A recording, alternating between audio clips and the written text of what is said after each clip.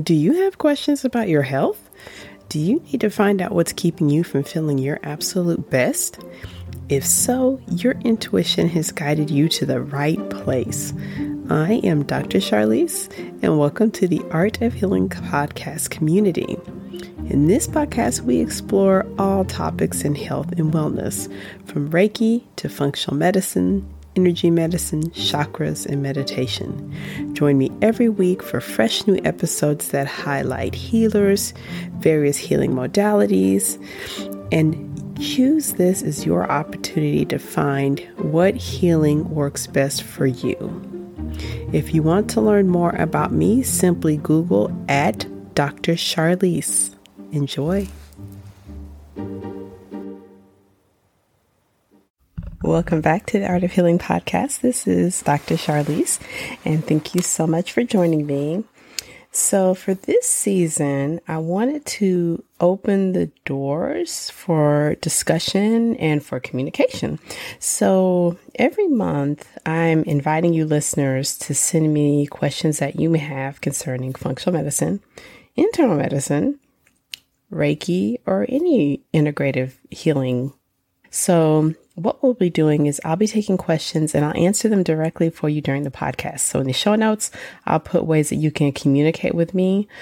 I had figured, because I have been getting some questions and I'm a little slow on uptake, but it occurred to me this is a great place to answer, because if one person has this question or I have it, probably a lot of us do.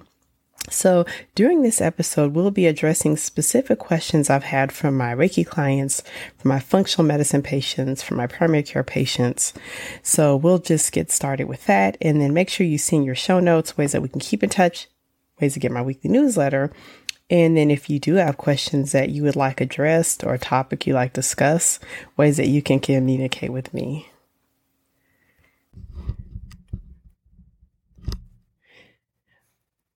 One of the common questions I get are, what are the signs of a food intolerance or a food allergy?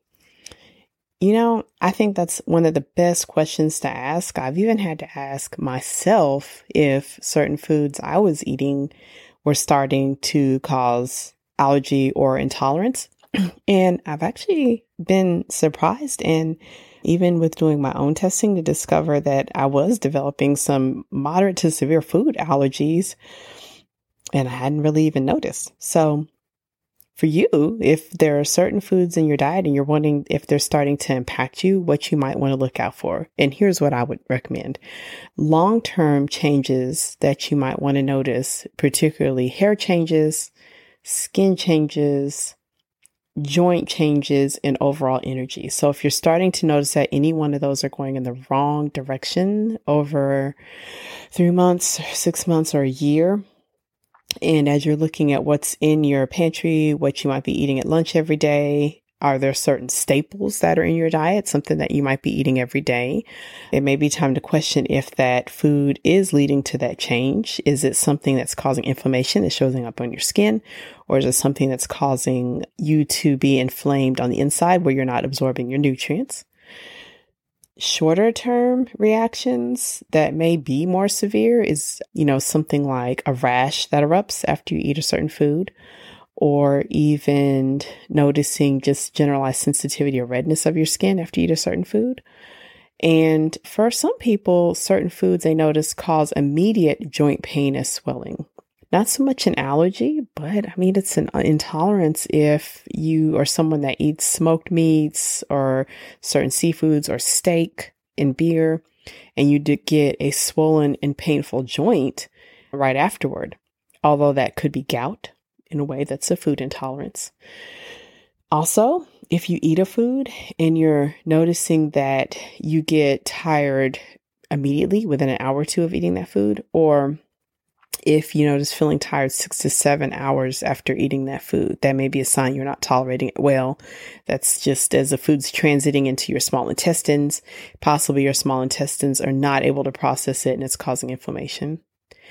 And then lastly, a lot of people don't think about this, but if it's something you eat and your mood crashes, so you eat it and you feel tired or depressed or anxious, That may be your body's way of telling you that what you're eating isn't working well for you. So it might actually be causing like changes in certain hormones, driving your insulin up too much or affecting your cortisol or something else. So if you're eating a food and basically after you eat it, you should feel good and energized and ready to go about whatever it is you need to do, then it's time to question if that food's working for you, if you're intolerant to it, or even if you're allergic to it. The next topic is partially a question and then partially something that I've been wanting to address, and this platform, the podcast, is one of the good places to address it.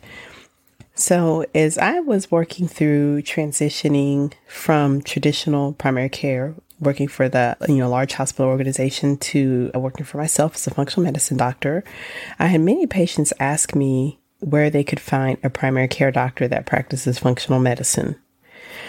So this one is a little bit tough to answer, and the way that I explained to my patients was that you should approach primary care with a certain set of expectations.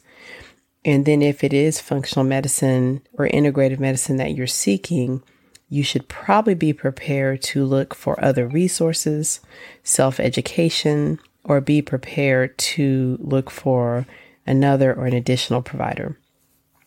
Reason being is that primary care in the United States, which is what I'm the most familiar to, has certain task-oriented goals, care measures, and guidelines that have to be addressed with patients.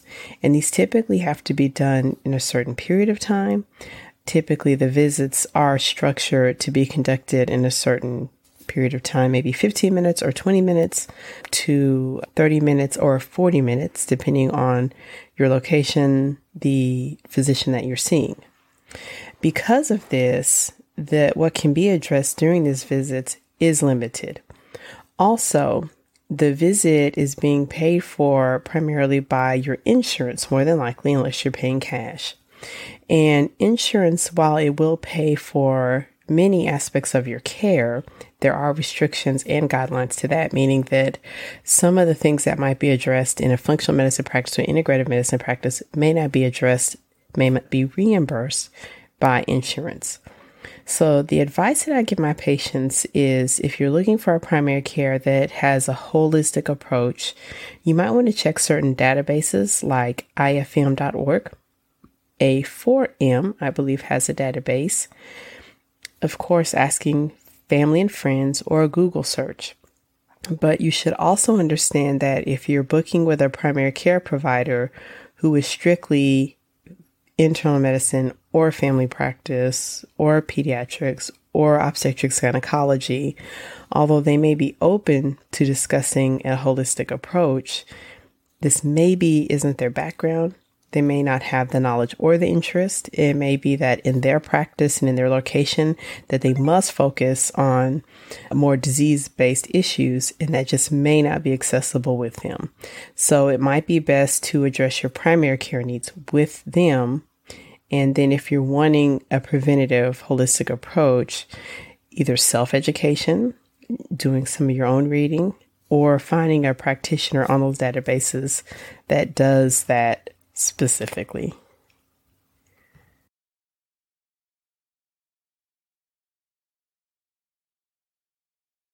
So being that we're coming up on winter, a lot of patients are very savvy.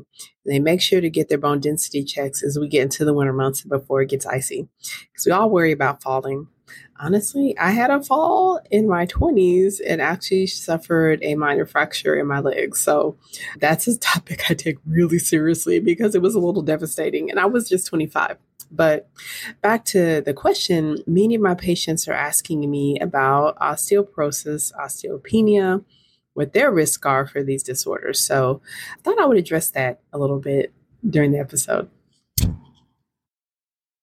Do you know when it's time to check to see if you have osteoporosis?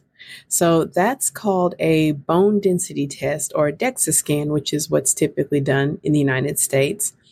And it's time to start checking your bone health if you're a female and you're over the age of 50 and you're no longer having periods or you're through menopause. You might also need your bone health checked if you suffer from chronic inflammation, diseases such as lupus, rheumatoid arthritis, or other related issues. You might need your bone density checked if you're a man and if you're being treated for diseases such as cancer or severe hormone imbalances such as adrenal disease, or if you're taking opioids chronically.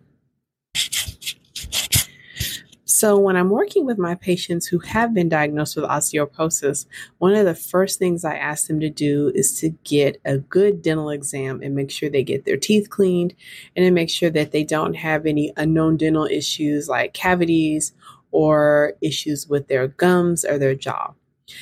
The reason that I ask them to do this, and this is my personal recommendation, is that if the bone loss, osteoporosis, needs to be treated, sometimes we have to use medications that can interfere with dental health. I've done this so commonly now, I'm almost asking patients to get a dental exam around the same time they get a bone density test in case they need treatment for osteoporosis. If you've been diagnosed with bone loss, whether it's osteoporosis, severe or moderate, or early bone loss, which is called osteopenia, the first things that you should do after you've spoken to your doctor about treatment is make sure that you have a good anti-inflammatory diet. So you don't want to take in things that would make you more inflamed, like excessive sugars or fats that are bad for you, or overly processed foods. So it might be time to check out the fridge and make sure you've got plenty of foods that support your bone health, like mushrooms and spinach, plenty of leafy greens. The other thing you should do is start working in some resistance training. Resistance training can take the form of weights. You can also do resistance training with walking. You can put weights on your ankle that add some resistance. Even some forms of power yoga can be resistance training. But you want to start doing resistance training at least 2 to 3 times per week while you're figuring out the next steps with your bone loss. Working with a functional medicine physician such as myself is a great place to get down to the root cause of what would be causing your bone loss. Check out my site, drcharlize.com, to find out if working with me is right for you. It's particularly if you have bone loss and you're looking to augment or treat your bone loss with a functional medicine approach. Swelling. That is one of the most common complaints that I see. And I see it so much, I sometimes forget to talk to people about why you're swelling. So having extra fluid, swelling, or edema in your legs and feet isn't normal. Now, the causes of it is a fairly long list. So sometimes we get swelling in our legs and feet because we're not getting enough water, or we're getting too much water, or we have some kind of imbalance in our electrolytes. Sometimes we're getting swelling in our legs and feet because we're eating too much of the wrong stuff, including too much sodium, especially when the sodium is mixed up in processed foods.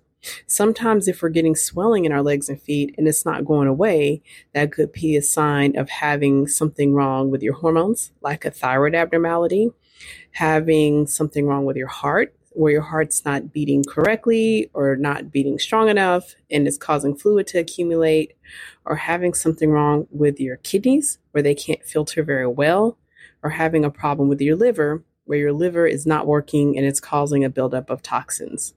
So it's a long list of what could be causing swelling in your legs or feet. So of course it's best to discuss it with your doctor. Have you ever heard of fatty liver disease? Recently, a friend asked me what it is. Fatty liver disease is a disorder in which normal liver tissue is replaced with fat. What are signs of fatty liver disease? The first thing you might hear is that you've had blood work done and your liver tests come back abnormal. There are 3 tests we look at when we test the liver, called an AST, an ALT, and a bilirubin. So 1 or 2 or all of those may be elevated if you're developing fatty liver disease. The other thing that might show up is you're sent for an ultrasound or a CT of your abdomen. And there, the radiologist may read something like enlarged liver, hepatic steatosis, something similar to that. So what do you do if you've been diagnosed with fatty liver disease?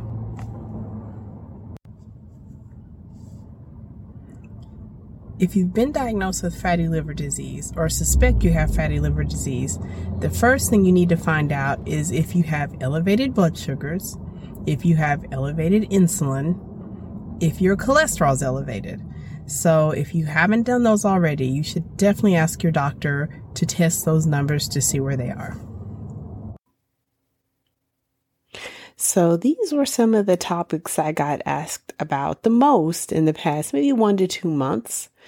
And so hopefully you enjoyed this and found this format useful. I'm definitely going to invite you to reach out to me if you do have a specific question you'd want answered in terms of functional medicine or internal medicine. So topics you could ask me about are high blood pressure, having palpitations, having chronic inflammation, having autoimmune disease. So I will put in the show notes if you are interested in having your question answered. And next time we do an office hours, we'll cover that topic. As always, in the show notes, there'll be the details and links on how to reach out to me. And if you want a copy of this episode emailed to you, you'll want to sign up for my weekly newsletter, and that link you'll find in the show notes as well. And if you are interested in working with me and you qualify, being that you live in an area that I can service, you'll also see the links to my practice, drcharlize.com. Have a wonderful week, and I will see you next week.